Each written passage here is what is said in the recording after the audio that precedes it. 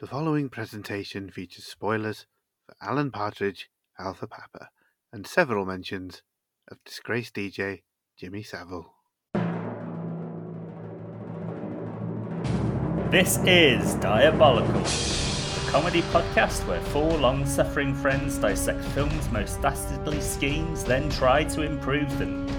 I'm your host Gaz, and this week's movie is 2013's Alan Partridge, Alpha Papa. So, Peril Pals, stop staring lovingly at that tie and blazer badge combination pack. Stow your big plate safely for the next buffet-style meal. And for the four in attendance and the hundreds of millions listening at home, let's get diabolical!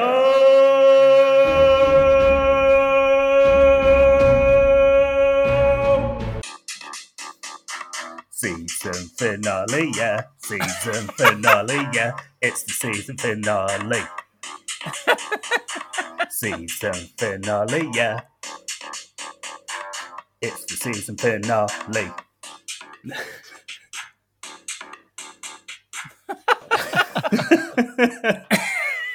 Hello and welcome to this week's pod, which, yes, you heard correctly, is the season 2 finale.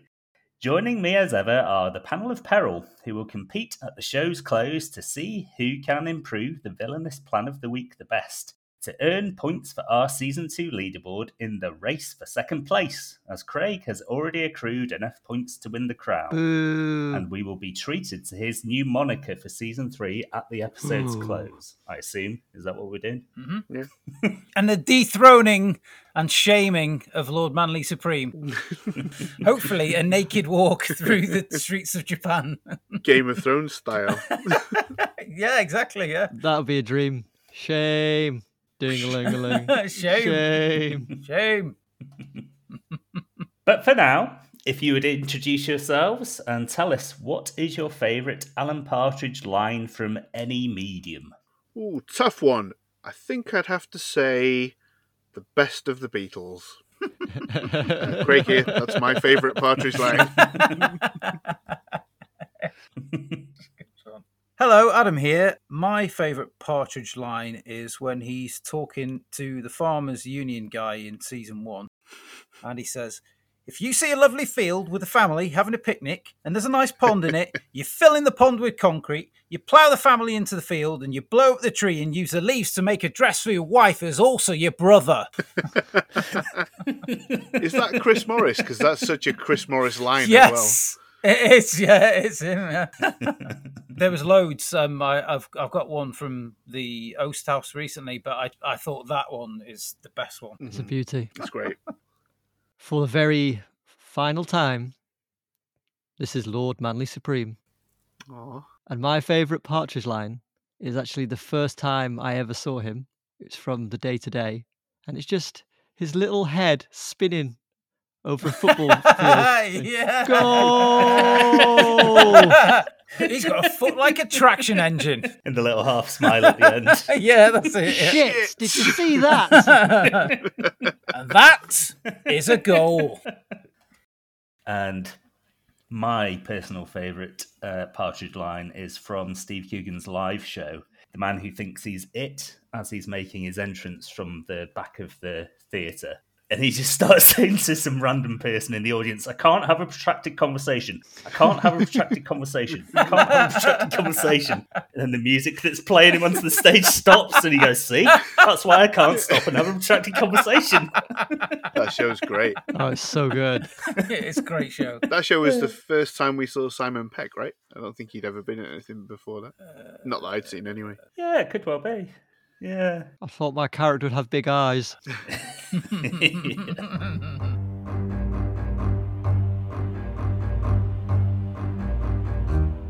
Well, since this is the season 2 finale, I have a short quiz based on the 20 episodes that have made up season 2. Nice.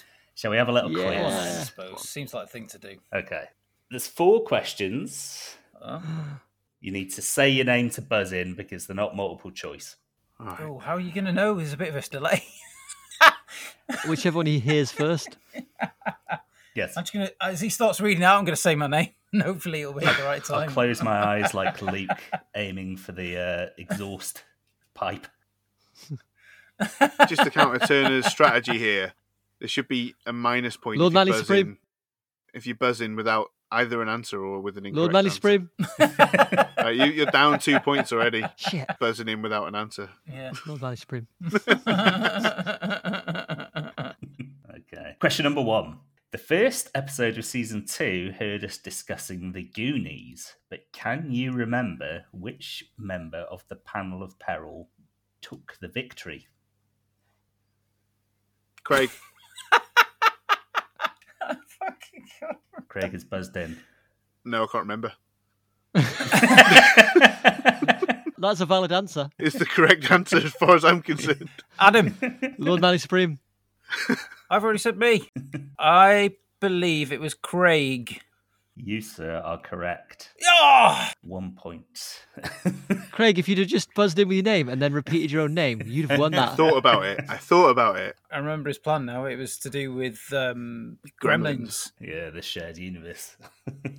I remember mine didn't win because it was a bit gross. It was a bit of a dubious start to the series, shall we say? Because I think 3 of our plans involved either killing or mutilating or both children. Yeah. Yeah. Question 2. In episode 6, when discussing the Christmas classic Home Alone, I revealed that Wet Bandit Harry was a helicopter pilot. But do you remember the backstory that I gave him for gaining his pilot's license? Lord Manly Supreme. Go, Lord Manly Supreme. Did he learn in Nam? Yes! Oh my goodness. Go on.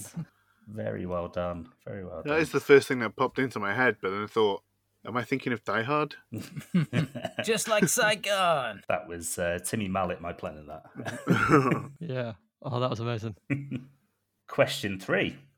We're well known for deploying music to break up segments, but can you tell me how many times Lord Manly Supreme submitted a song for his diabolical plan?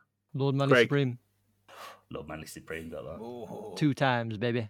Really? I had once written down. Oh, in season 2? In Yes. season 2 once. So it's been once in each season. Okay. What are we saying? Are we giving that to Lord Manly Supreme?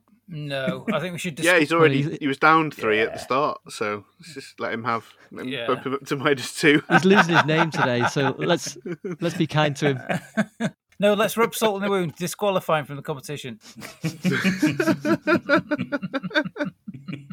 And the final question, because he's languishing in final place, who knows which film/episode saw Adam's first victory of season 2? God, I don't think even I know. Is it going to be this episode? Oh, sorry. Lord Manly Supreme. Has he won any of them? Yes, I have. He has. Definitely won one. I went back and checked. Yeah. Thought it was a trick question. No, I think that he's Didn't say great. Craig. I think that he's not only won one, but he's also been joint winner of at least one other. Yeah. And I think that his first one was Fantastic Mr. Fox. Yeah. Oh my lord. Well done. Well done. Well remembered, yeah. I was robbed in that one. I have been robbed in all of these episodes, to be fair, So, Lord Manly Supreme takes victory in the quiz. as he should have done in the season. You might have been robbed, but you were robbed by, the Scarlet Pimpernel, Robin Hood, one of the good robbers. Is Yeah. the Scarlet Pimpernel good? I think so, Um, maybe. yeah, probably. Richard Grant played him in that series, so he must have been a delightful rogue of some sort. Yeah. Alan Partridge Alpha Papa, directed by Declan Lowney, was released in 2013 to positive reviews and made nearly $10 million worldwide against a $4 million budget. Steve Coogan's comedic masterstroke is a character that has worn many hats, be it sports commentator on The Day-to-Day, inept chat show host on Knowing Me, Knowing You, travel tavern-dwelling local DJ in I'm Alan Partridge, or latterly, returning late replacement for a disgraced magazine show host in This Time. Partridge is eternal. His long-awaited film debut finds him still at North Norfolk Digital with sidekick Simon by his side, but with slightly better hair. Alpha Papa is a lovingly low-stakes pastiche of Hollywood action tropes starring our favourite feckless presenter. his trusty personal assistant Lynn, and of course, Alan's traditional frenemy, Sir David of Cliftonshire. Played by the wonderful Cole Meany, DJ Pat Farrell sets the plot in motion by starting a hostage situation at the now Shape radio station following the termination of his contract. There's obviously only one man who can extricate the captives safely and bring the renegade DJ to justice, Alan Partridge. To be clear, Pat is the renegade DJ, not Alan, although some have described him as a renegade, and rightly so. But to reiterate, in this case, I am referring to Pat. So then, fellas, what is the consensus on the film? I loved every minute of it. Like the League of Gentlemen Apocalypse that we watched a few episodes back, I think it ramps up the scale to earn its place on the big screen. Perhaps you could argue even more so. The plots of the siege and the kind of secondary plot of Partridge seeing it as a chance to boost his career, keep you engaged all the way through. And there are just so many laugh out loud moments. I think, was it like 22 years? Steve Coogan's been doing Partridge before that. So he just inhabits the character. Every facial expression, every shrug is just judged to perfection. But as good as he is, I don't think the film would have worked anywhere near as well if we didn't feel for Pat. And so Cole Meany's performance is so good that it kind of demands our sympathy. And that kind of ends up being the perfect foil for Coogan. Then you've got Lynn and Michael, who, I wish we could have seen a bit more of Michael. But with those as well, you've got absolute magic. And if you want my one-line review, in case they reissue it and they need it for a poster, absolutely ruddy hilarious. Quite so. Adam? Well, as you all know, I'm probably the biggest Partridge fan here. What? When this film was being announced, I was obviously absolutely cock-a-hoop. And for any self-respecting Partridge fan, it just goes straight away from the opening sequence, the opening credits, when he's lip-syncing to Roachford. You just think, okay, I can relax. It's going to be good. And it is for large parts, it is. But then there's a few bits that sag in it a little bit. But then there's still plenty of laughs in it and great little one-liners or asides, or some of the physical comedy as well is just brilliant. So yeah, I love it, and I'm sure we're going to get into the more nitty-gritty as we progress. Where would you say it sags, just out of interest? Just around about the siege, he's sort of going in and out. I think at those points there that maybe they've rewritten the script or something.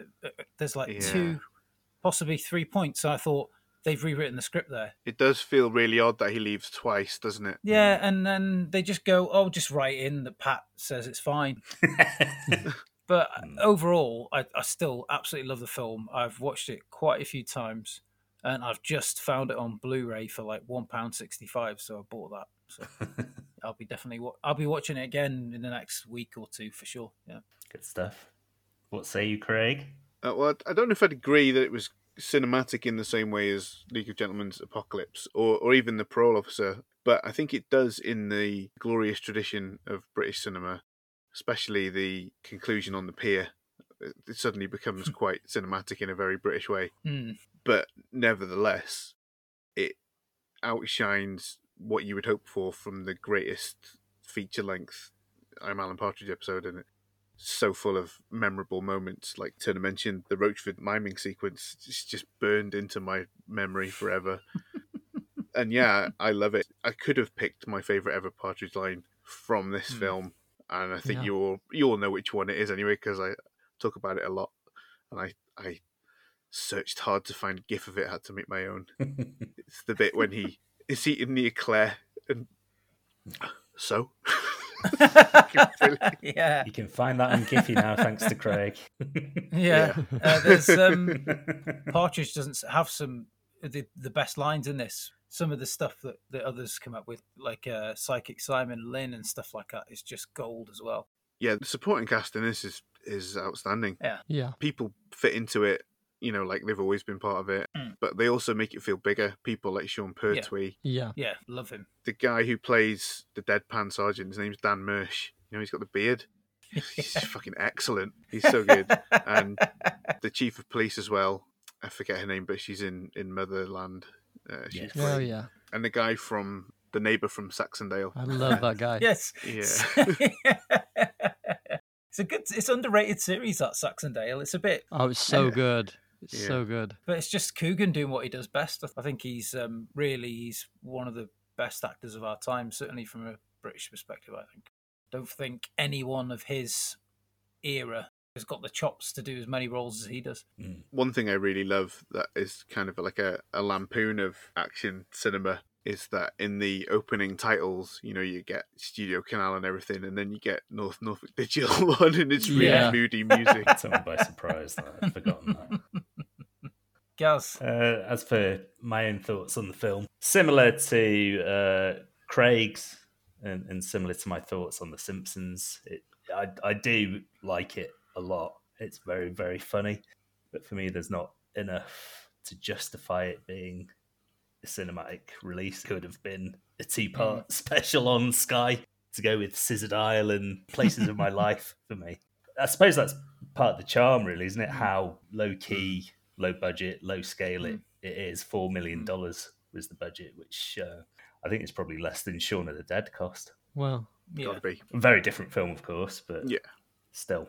Yeah, great performances throughout. Steve Coogan's, it's his masterpiece, isn't it? Partridge. He's never going to escape it, nor should he try to. It's a character full of wonderful contradictions and highfalutin ideas above his IQ level and his lot in life, and it's great to laugh mostly at him, but sometimes with him in any situation that he gets himself in. And a hostage situation in this case, I remember seeing it mooted years and years before that was going to be the film, and it doesn't disappoint. It is very, very funny putting him into that situation, trying to be the hero. So yeah, on the whole, I do really enjoy it, and I'll watch it again, definitely. But it's just, to me, unlike the League of Gentlemen's Apocalypse, it doesn't justify being on the big screen visually. See, I had the same problems with this as I did with League of Gentlemen. I just thought that both the series of Partridge and anything he does as a series of Partridge he's got more time to write and produce good content, and the same with Legal Gentlemen as well. I just thought that the movie just was really great and had some fantastic bits through it like this, but then there was bits in it that were just very low, and I was just like, oh. But this, it's not to say, I say I did enjoy them both, but I think this series are both better. Know what you mean. The closest thing that I compared it to in my mind was the Pauline Calf Fat Bob wedding feature-length special that they did for Paul Calf, which I thought was absolutely insanely good for a TV movie.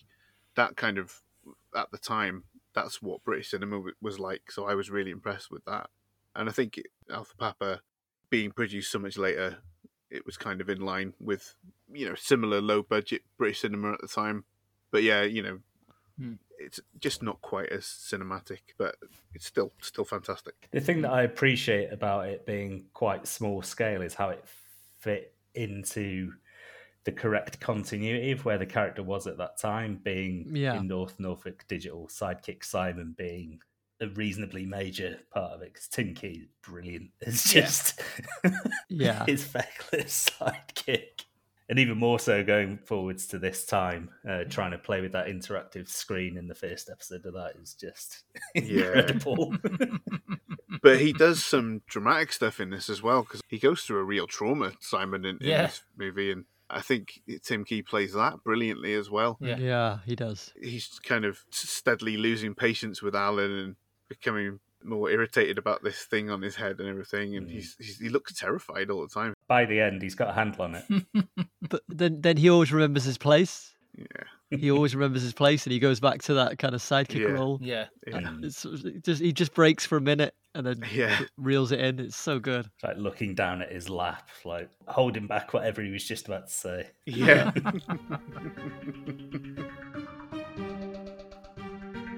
So, I have a bit of trivia. Mm-hmm. Oh, yeah. Go on then. Some alternative titles. Did anybody else hear the alternative titles that they had? Yeah, I think film? around the time it came out, I remember some. Around the time, but I don't remember them now. I'll leave my favourite one till last because there's a few. So there was Norfolk Fracture, which is quite a good one. Yeah. Colossal Velocity. Oh yeah, Colossal Velocity. I remember that. Yeah, That's so good. it. That's the one I remember now. That's Like 80s action film names, aren't they? yeah, Chap of Steel. yeah. I remember that as well, yeah. Gunbird, which I was like, that's not great. But then my favourite is Hectic Danger Day. Yeah, I remember that one. I thought maybe they could have called it like Siege Face as well, or something like that, because he says that I am Siege Face. Yeah.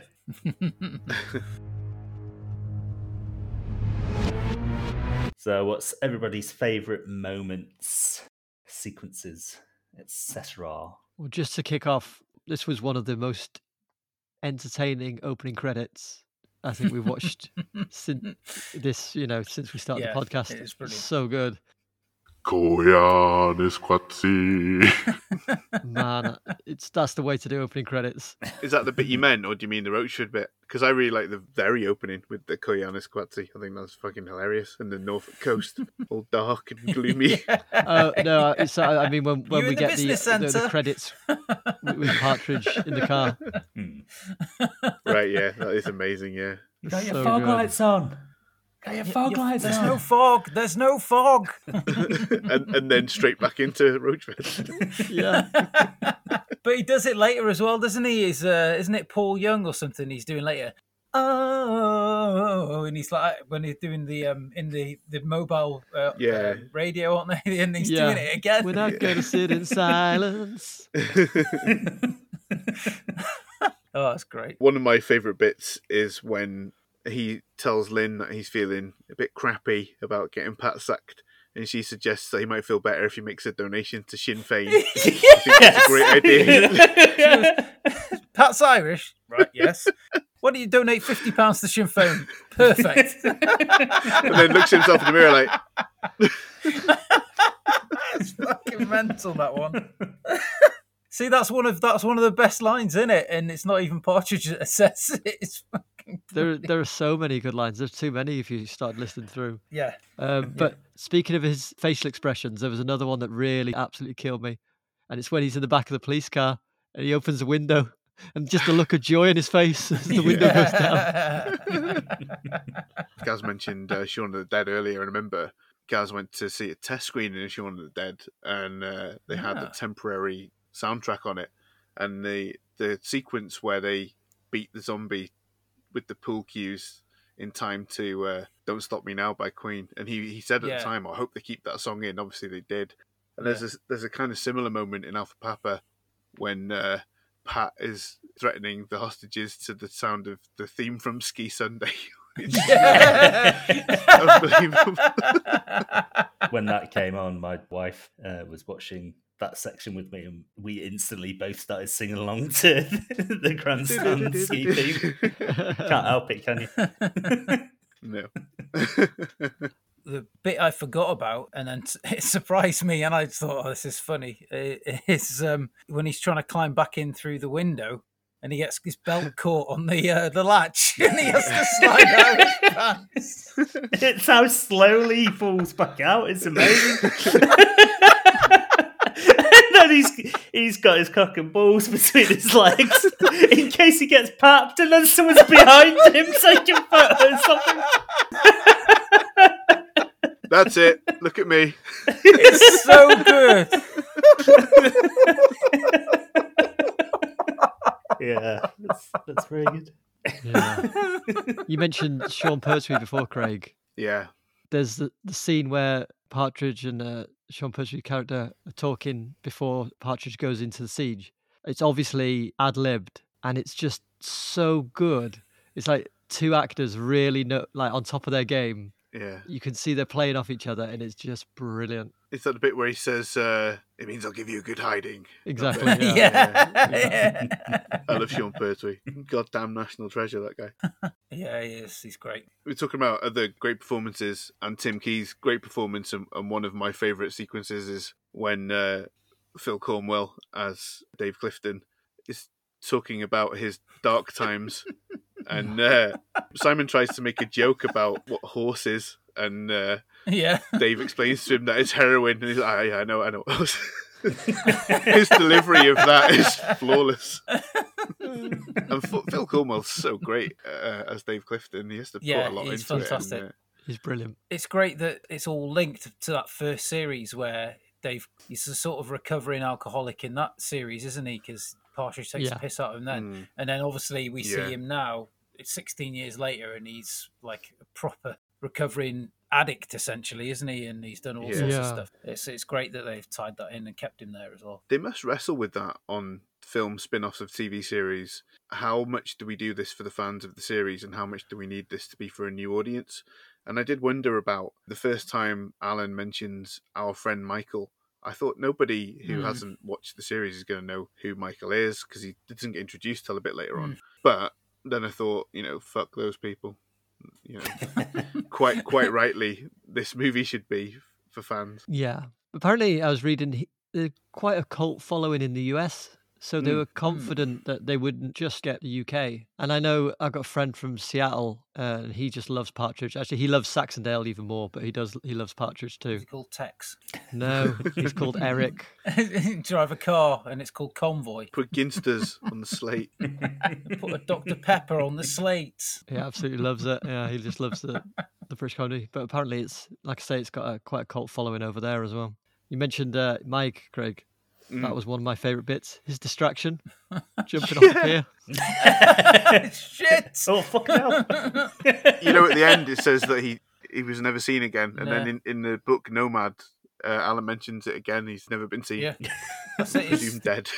Yeah, the character's gone. Yeah. Amazing. He doesn't talk about him at all after that. I know it was gutting, really, but I think he's chronically underused in that film because he's in the series and stuff like that. He's just this crazy character. And obviously, I think Partridge must have got him a job at the station as security. Presumably. But he only appears in a couple of points, really, doesn't he? So I wonder if the actor was reluctant, and that's why they kind of wrote him out at the end as well. Too busy doing Meerkat now, isn't he? I was going to say, he's getting sweet Meerkat money now, isn't he? My favourite sequence is very early on when Lynn goes to Alan's home and he's out in his man shed and you can just hear him singing coconut or that coconut. And then she goes in and he says, I'm just looking up the natural roosting habits of the British osprey. And you can see in his glasses a reflection of a pair of tits. Yeah. And he looks down and he looks back up and it's changed to an arse. That's one thing they probably couldn't have done on a TV budget at the time. Maybe that's where the millions went. It's just a very simple sight gag. Good stuff. Speaking of Lynn, my favourite Lynn moment is her reaction to finding out that she's Alan's next of kin. She's just delighted. Yeah, absolutely. Yeah. It's like the biggest compliment you could pay her. Right. She's so sweet, isn't she? Yeah. Felicity Montague is fantastic throughout any of it. Yeah. Oh, amazing. I've listened to like the Oast House one, his podcast, and he's like really the only voice you can hear in it. And when he's talking to Lynn in that, you can just hear what she's like, and they obviously must script what she's saying to him as well. And you never hear any of it, but she's such a fantastic character, and it wouldn't be the same without her doing Lynn. So full kudos to her on that. Yeah, I mean, Partridge has quite a few foils. You got Psychic Simon, Lynn, and Pat in this, and they just all know how to play off him and let him do his thing. It just works so well. They're all so accomplished, those actors. Really great. Yeah. I mean, you remember, like, at the time, coming from knowing me, knowing you to I'm Alan Partridge was an incredible difference in fleshing out that character in his world. And I think this really adds to that. So it's successful on that level. They do it every time, don't they? Reinventing him. It feels like it's probably unprecedented to have a character reinvented within the confines of who he is so many times in terms of the format of the show. Yeah, he's a unique character in that sense, and it always works. Bit of genius in his creation there. I love when Alan wants Angela to see that he's on the TV, and he spends about 45 seconds flicking through TV channels. It's fucking hilarious. He's just sitting there. Slowly zooming in on his face. He's getting more and more wide-eyed and slack-jawed. I really love his reaction as well to finding out that Angela has kids, and just how he behaves with her for the rest of until after in the end credits. But it's great. There's a line in this that I think explains the rise in popularity of right-wing culture, which is, you make friends with a bully, so they bully someone else. yeah, that's it, yeah. I do love that Alan gets a chance in this to be heroic in his way by getting Danny to taser Jason. I think that's a real hero moment for him. Kind of gives up what could be, his comeback and does the right thing for once. I think it's a really nice moment for Lynn when Alan asks, "What doth it profit a man if he gain the world but lose his soul?" And she gets to hear him say it. And that's great. With her fancy hair. Yeah. Looks like an explosion. Yeah. we haven't covered it, but also that faux death scene at the end. Yes. Marvellous. Oh, there's some blood running out of my mouth. I'm watching it fly off. That's so good. So she closes his eyes. I thought he'd killed him off the first time I saw it. I thought that was it. So did I. But it's pitch perfect. It's so good. Yeah. Just one other thing. It could have been a favourite line, is when he accidentally describes the decoy dropping off the pizza boxes as a policeman, and then tries to say that he's a pizzaman. Well, are we ready to move on to favourite lines? Oh, yeah. I guess I just did one. Maybe, Gaz, you could say that segues us nicely into favourite lines. Well, Craig has just segued us nicely into favourite lines. So, what's your yacht? In a whiff-free world, what smell would you miss the most? Joe in Holt. My wife's 90. You kinky get? She died. Smells matter. Smells matter. I think that's the cut to the opening credits then, isn't it? Yeah. Yeah, it's really early on that. Yeah, and they also say right at the start, as they do one that goes, "We're going to take in dedications for people who've been wrongly turned down for planning permission." That's something so Partridge to do, isn't it? I've got a line from Pat that I really like when he says, "You don't think I've got balls? I've got plenty of balls. I've got balls coming out of my arse." Pat's Irish, isn't he? To be sure. I like the bit where he barges in when they're having their Gordale media meeting. Goes, "Hi guys, don't mean to be an agenda bender, but is there any chance of a quick..."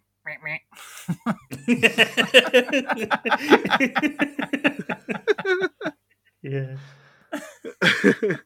And then when Jason tries to say the same thing to him later, he goes, "Got time for a quick wah-wah?" He's like, "What?" "Oh, you made a different noise." That was soft rock cocaine enthusiasts Fleetwood Mac. Cocaine enthusiasts, genius. They certainly did do a lot of cocaine. The only line I've got from someone else, actually, is a Pat line. He's talking to the owners of Gordale Media, and he says, I Googled you on Yahoo. Yeah. One of my favourite Partridge lines is just after the hostage situation reveals itself and Partridge is panicking, hiding around a corner in the shaped corridor with a fire extinguisher in his hand, hits the first person he comes around the corner. He turns out to be sidekick Simon, and then he says, "You step to me."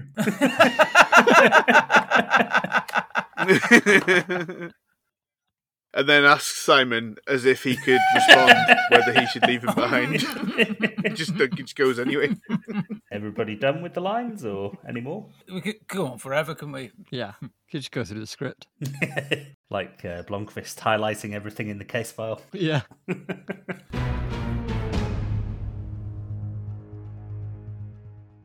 In Alan Partridge Alpha Papa, old-timey folk DJ Pat Farrell is dismissed by the new owners of local radio station North Norfolk Digital when they are rebranding for a younger demographic as Shape.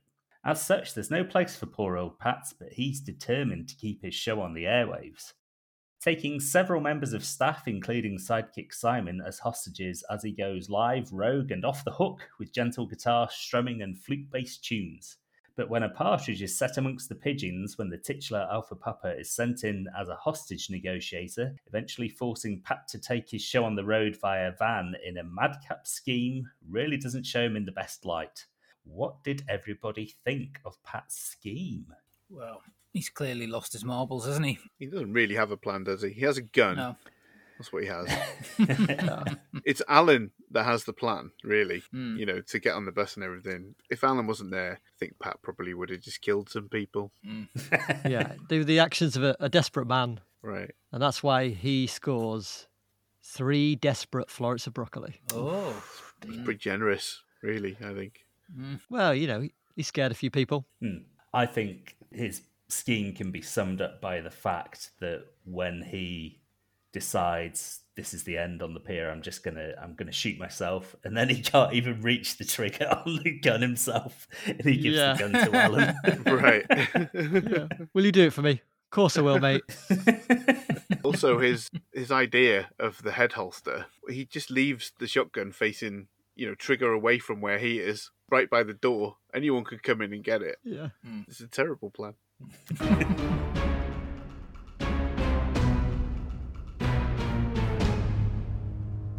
This is the part of the show where the panel of peril compete for the title of this week's Most Diabolical.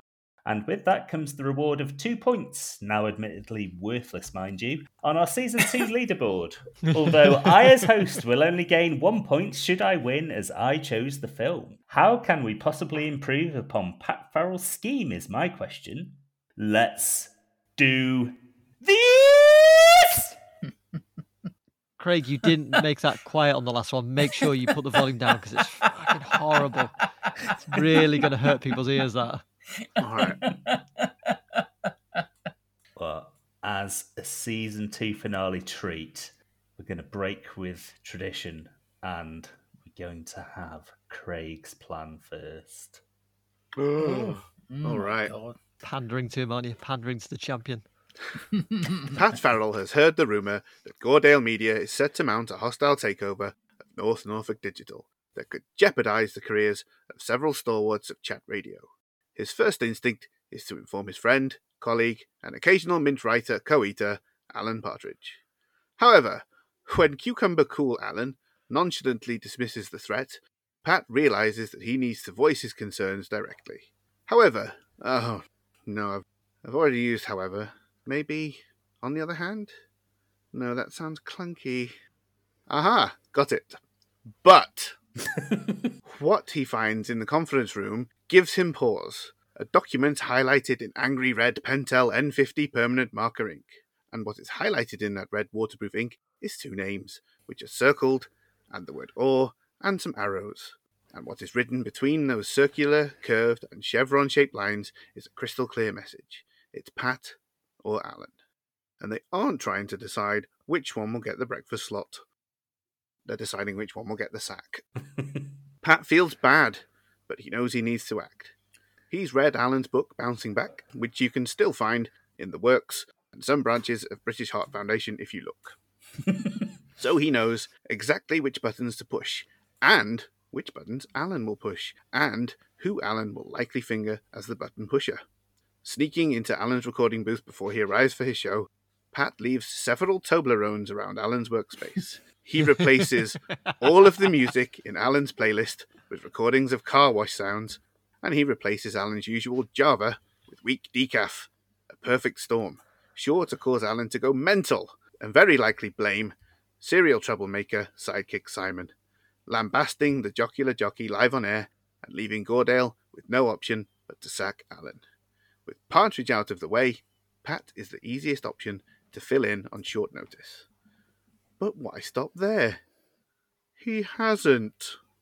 Pat's been busy taking out the competition. He's popped into Dave Clifton's booth too, and left him some Captain Jack, Smack, Skag, Gear, or Gordon Brown. Street names for the illegal opioid heroin, Clifton's dark brown mistress.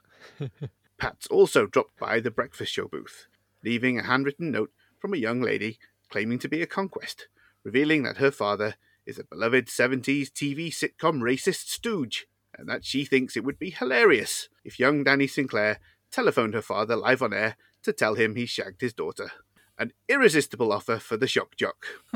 Pat also knows the weaknesses of all the other DJs at the station and exploits them accordingly, but as these details are not disclosed in the film, I will not be speculating on them. Needless to say, Pat had the last laugh. Would it not arouse suspicion that everybody is coming a cropper to scandals and falling from grace in some way, shape, or form, apart from Pat Farrell? Would that not point a finger of suspicion at him? Maybe.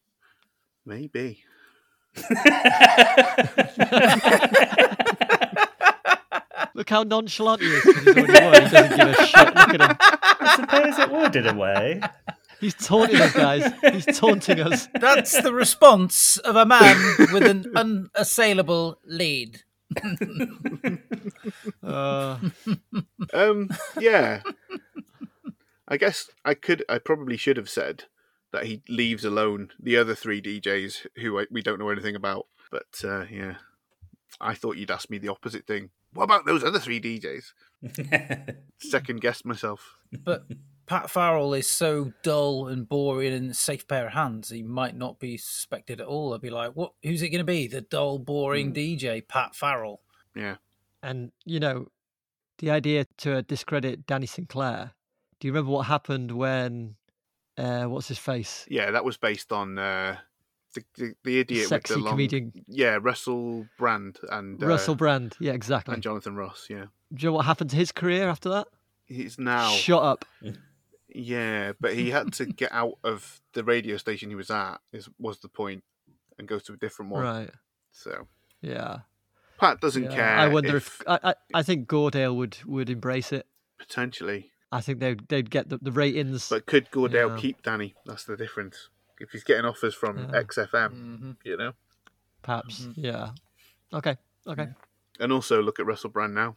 Right-wing crank doling out shit advice online. Right wing? I thought he was more to left of centre now. Not these days. From what I've heard, really? I've got some left-wing friends that listen to him. Well, those people are crackpots. Can you just pass that on for him? Let him know. Let the nailed-on socialists that I know that they're right-wing crackpots, yeah. Okay. Next, let's have the person who's abdicating the throne at the end of this episode, Lord Manly Supreme. He's not abdicating, is he? He's not abdicating. He's been forcibly removed. Yeah, if he'd ejected. It's more of a coup than anything. Kicking and screaming. Yeah. I'm not going quietly into the night, my friend. You have selected regicide. If you know the name of the king or queen being murdered. An old-fashioned DJ called Pat, I am. To save my job, I'll be needing a plan. So I think on the sofa. I think in my bed. I think on the loo with a scratch of my head. Gordale want trendy. They want in with the new. They're looking for an audience with a much younger skew. But what these days do young hip kids dig? Aside from MySpace and designer bongs, that is. Aha! I cry. There's one thing I know. The kids of 2013 love a reality show. After a jig to celebrate with a jolt and a jerk, I sit at my desk and set straight to work. With colourful markers, I map out my idea and sprinkle on glitter to make it all clear. Then I head to the boardroom for a big old powwow. We can ring in the changes, I say, and I know just how. A contest between presenters, live and on air, with challenges designed to shock, awe, and scare. A mustard eating contest with Coleman's best sauce. Opportunities for lucrative product placement will be par for the course. Trapped in a box with skunks that whiff. And a cook-off hosted by Delia Smith. Quick draw at high noon with pies hotter than the sun. Or in a city sumo. Now that could be fun. After 6 weeks of challenges, the audience get their say, deciding which presenter must be on their way. Against runts like Danny Sinclair and sad Wally Banter, a tough old boot like me would win at a canter. Should I lose, however, there's no need to grieve. After all, Goredale would never allow the creative genius behind I'm a disc jockey, keep me in here to leave. Very nice. I sensed quite early on that you were going to do some rhymes there. Remember when you thought I was doing rhymes in Dragon Tattoo? Yeah. You could see the cogs turning. Exactly. Exactly. You inspired me. Nice. So he basically tried to con us all with a non-musical song, because if you'd put music to that, we would have absolutely called you out on it. But you're thinking, because It's a poem. yeah, it's a song with no music. What I would say is, to be fair, unlike the songs, this plan had some substance, so he didn't need to disguise the lack of a plan with the razzle dazzle this time. I'm kidding. Your plan for Labyrinth was very good as well. No, I think this is a pretty solid plan. You get the confluence of razzle dazzle and content. That's where it's the sweet spot. Yeah, sizzle and steak. How quickly is Pat conceiving, pitching, and getting this reality show commissioned? Oh, Because he gets his cards handed to him pretty much instantly, doesn't he? this is where as soon as he thinks, he has a conversation with Alan, he thinks something's up, and he asks Alan to go into the boardroom. Instead of asking Alan to go into the boardroom for him on his behalf, he thinks, and he comes up with the idea, and then he goes and pitches it. Okay. That's kind of how I did mine as well, isn't it? Because he's at the station at the start, and Pat tells him Goredale's there. He says so, and then it's the next day when Pat gets sacked. So it gives him a day to do something. Presumably the takeover must have been coming for a while, though, and it's just when they come over and actually start the takeover. Yeah, but they still haven't decided between Pat and Alan. Until they actually get there and do that meeting, isn't it? Yeah. So Goredale are acting as the production company, TV production company in this case, for I'm a DJ, keep me in here. Well, so it could be done on radio is fine, and they could broadcast it online as well. Is what I was thinking. They've probably got the internet. You know what they do with the internet these days. These radio shows all sorts, don't they? usually broadcast. Oh, this mustard's hot. Stuff like that. Really gets up your nose. Yeah, so it would cause a bit of a stir around Norwich. People would be tuning in, and they'd go, "Oh, have you heard this crazy contest that's going on?" And listenership would increase. And so even if Pat didn't win, Goredale would go, "You came up with a bloody good idea there. We're keeping you on, Pat. We're bloody keeping you on." Yeah. 3 words: watertight. Then we shall move on to Adam's plan, please. Pat Farrell has fallen victim to the hipster brigade. We've seen it recently on Radio 2. All the older generation DJs have been muscled out by younger ex-Radio 1 presenters, trying to justify their own existence. Yes, there are other radio stations, but that's not the point. They are part of the furniture, and lots of people like them where they are.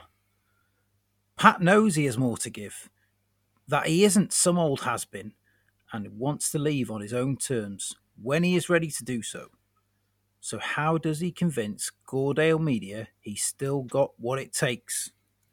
Pat knows that Goredale looking at the figures, and he might be the weak link. He might be the weak link. It's a dog-eat-dog world out there, Pat. But do you want to be a Pomeranian or a pit bull? He pitches the idea of getting the mobile broadcast van out of the garage and taking it on the road for a special week of shows. He's going to become a bit of a daredevil, wacky challenges kind of chap. Pat has always been a bit of a maverick. No, not driving down the motorway at 80 miles an hour to get somewhere quickly. He's been drawn to things that are dangerous, like owning a shotgun, which he keeps above the mantelpiece. First of all, he takes part in a broadcast from Norwich City Airport, where he takes part in a charity skydive with pop duo Fats and Small to raise money for a deaf school near to where he lives. Then he tackles 24 hours on the roller coaster at Great Yarmouth Pleasure Beach with Blazing Squad to help restore a Roman Forta of Victorian folly. Later, handing over a big cheque to Baldrick from Time Team. Pat also thinks he has the guts to take on Norfolk's competitive eaters and enters an eating competition in association with Thetford Forest Food Bank.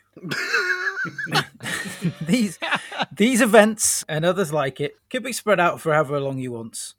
All these fundraising events attract the attention of the press and raise the profile of Pat and North Norfolk Digital before Goredale complete their takeover.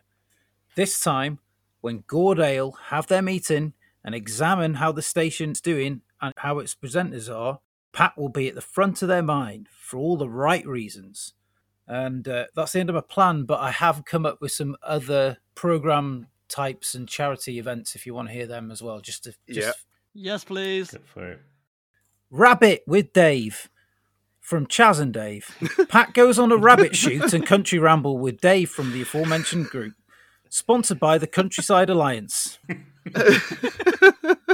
Liberty X marks the spot. Pat goes treasure hunting with the forgettably early Naughties Pop Ensemble.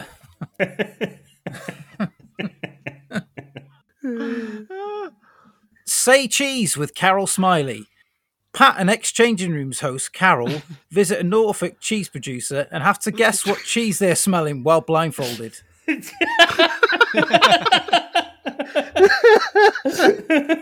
And last but not least, Bash the Fash.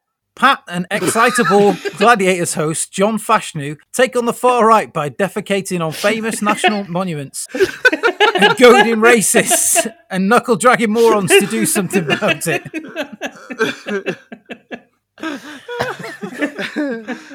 How did you leave them out of the main thing? They are all my own creation as well. I haven't stolen them from anywhere. I promise. Hand on my heart. Liberty X marks the spot is my favourite. Yeah. I think Say Cheese was my favourite. It's literally, I channeled my inner Alan and I just came up with titles and celebrities and I thought, what can I fucking do? And that was it. You nailed it. And associations as well. That would be sponsoring them. Yeah. Yeah, the food bank for the eating contest I thought was quite good. Oh, I'd hate to follow that, Gaz. Really, only note was, aren't all Radio 2 DJs former Radio 1 DJs? That's like their retirement home, isn't I it? don't know. I don't think Ken Bruce ever was. It's like an elephant graveyard. No, I don't think. Radio I think hosts. Ken Bruce joined Radio 2 from somewhere else in like the 80s, and then he's been there ever since. And now they've unceremoniously Radio Scotland dumped him. with Kim Bruce. Rob Brydon's impression of Ken Bruce is fantastic. He did April Fool's Day, and he did the whole show as Ken Bruce. Yeah, It was so good. Wow. that was amazing. My only problem with your plan, Yeah. it was all perfect. And then you said he did this all before the takeover. Yeah. That was a shame. That was a shame. I think if he'd have pitched it to the new owners, maybe, but did he have the time to get this done before? Yeah, he did it over a week, the first 3, and then I just chucked in at the end of it. I chucked in the extra shows, so he could have plotted out more. So when they came, he'd be like, "I've done all this shit. Look at all the money I've raised, and raised the profile of the station, and now I've got all this other stuff planned with John Fashnu and Carol Smiley and stuff." So he saw the whole thing coming, basically. He knew there was going to be a takeover. Got ahead of it. He was aware that perhaps his show is probably the most stuffy or out of date of the lot. And he thought, well, do I either stay doing what I'm doing, worried about everything, or do I actually be proactive and try and make things better for myself? So he did. All right. No further questions. Pat. Pat.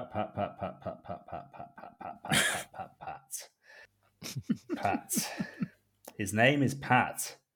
Pat Farrell. Pat. Oh, Pat.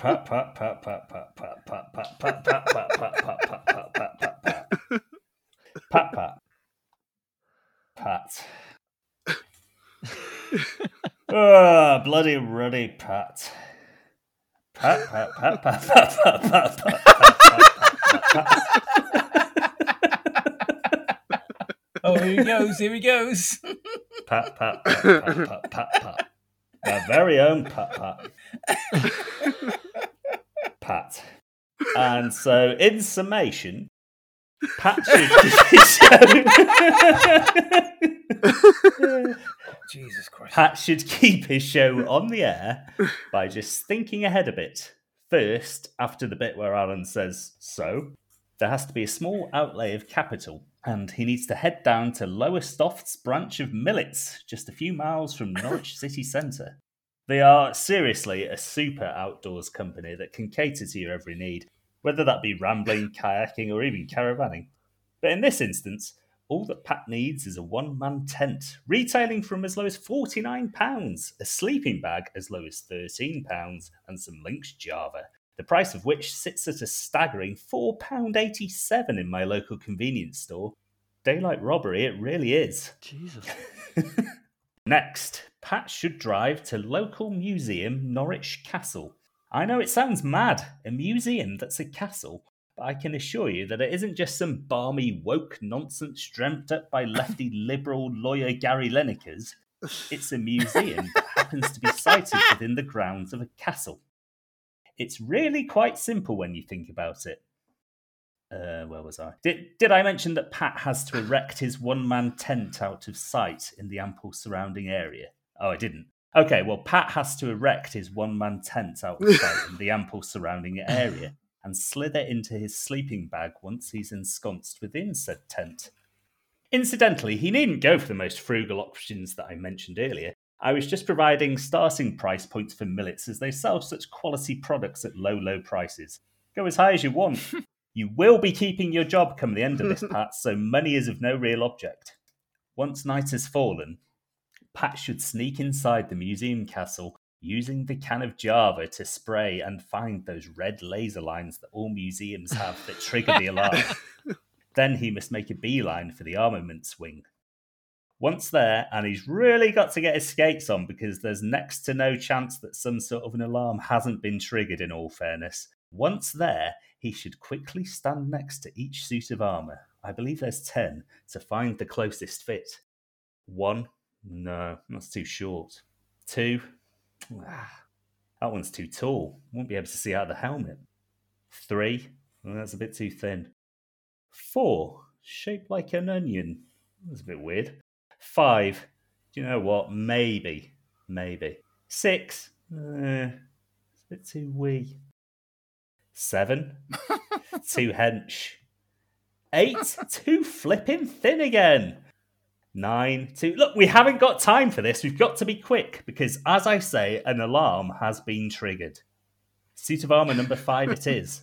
Out Pat would drag his quarry back to the tent to await the safety of morning and for the Rozzers to leave after investigating all those alarms that just got triggered.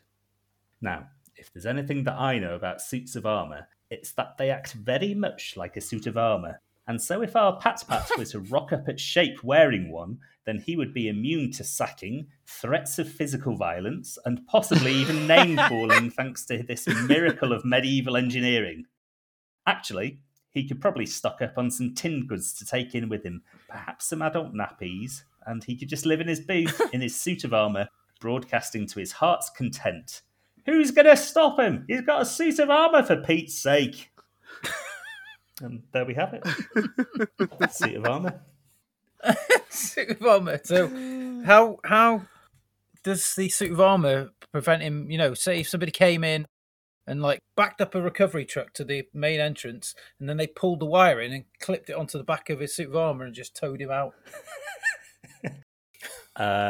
I think that they made metal better in those days, so he would essentially be immovable. It'd be far too heavy for any vehicle to drag, be it he can operate under his own power. Jumbo jet or milk float. What about if Pat Mustard came? Ooh, that might be a bit trickier. He'd whack him with his massive tool. And seduced him to get him to come outside. We're like, I've got a bottle of milk here for you, love. So my first comment is, I can't believe you stole my Mary joke and then just ran it into the ground. It was originally a lot longer. Cut that back considerably. I was going to say, I bet you wouldn't be able to finish it otherwise, because you started giggling quite a lot then. So I did quite like the image of Pat as some kind of Goldilocks of armor selection. That was nice. My biggest issue with this, though, however, is, as you know from making this podcast, mics are very sensitive. They pick up a lot of noise. Damn. Imagine him rattling around in that suit of armor. He's not going to keep any listeners. Well, I haven't scientifically tested it or Googled it, but perhaps he might be able to purchase a can of WD-40. I don't know whether that would do the trick with the suit of armor. There's no scientific evidence to support that, but it's a fact. Yeah, works for me. I think I'm going to leap to Gaz's defence here, because wasn't Jimmy Savile a radio DJ? And didn't he wear a huge wreath of gold chains around his neck? Yeah, I guess he did. And shell suits. Yeah, and shell suits. That's why he was always rustling. Right, Causing static electricity everywhere he went. So I think mics must be able to filter out that kind of noise. I think it's a bit disappointing that once again, Craig, your mind has gone straight to Jimmy Savile. Yeah. The amount of times I've had to edit out your comments on Jimmy Savile. Well, it's topical this week, isn't it? Because Coogan's playing Jimmy Savile. So. Yeah. Yeah. But I think metal would be far too rattly, personally. Rattle. Jewelry. Rattle. Jingle jangle. Yeah, apart from that, Gaz, I thought your plan was shit. So I got to say, I had a hard time following it. I think Gaz has been sponsored by Millets, so that's not helped it.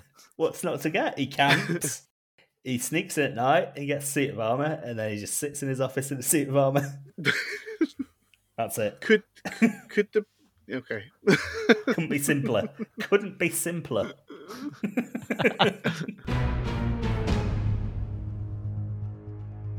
Well, do you know what? Some absolutely diabolical schemes there. We had Craig's plan. What did he do? Oh, Pat purchased a copy of Bouncing Back and drove Alan mad by placing Toblerones about the place and so forth until he could fill in for Alan on his shift. And then he also put heroin in Dave Clifton's booth. He didn't buy Bouncing Back. It was a gift from Alan. Slightly dog-eared cover. Some superficial damage. Superficial damage. They're all damaged. Lord Manly Supreme's plan, which had Pat coming up with his own reality show, I'm a DJ, Keep Me In Here, which made him a valuable commodity to Gordale. Adam's plan, which had Pat become a travelling daredevil / challenge chap with lots of celebrity pun-themed shows and skits. And my plan, which had Pat getting a suit of armour. So, if we could all... Bonkers when you think of it, isn't it? So, if we could all cast our votes, but not for yourselves, for goodness sake, you bunch of cards, you. First up, shall we see who Craig voted for? Unsurprisingly, one of us had a big advantage here and excelled, and that person was Adam Partridge. Butter my arse. Lord Manly Supreme. I'd have to agree with Craig wholeheartedly. And, my vote is also for Adam Partridge. Jurassic Park. And I also cast my vote for Adam Partridge. It's a landslide.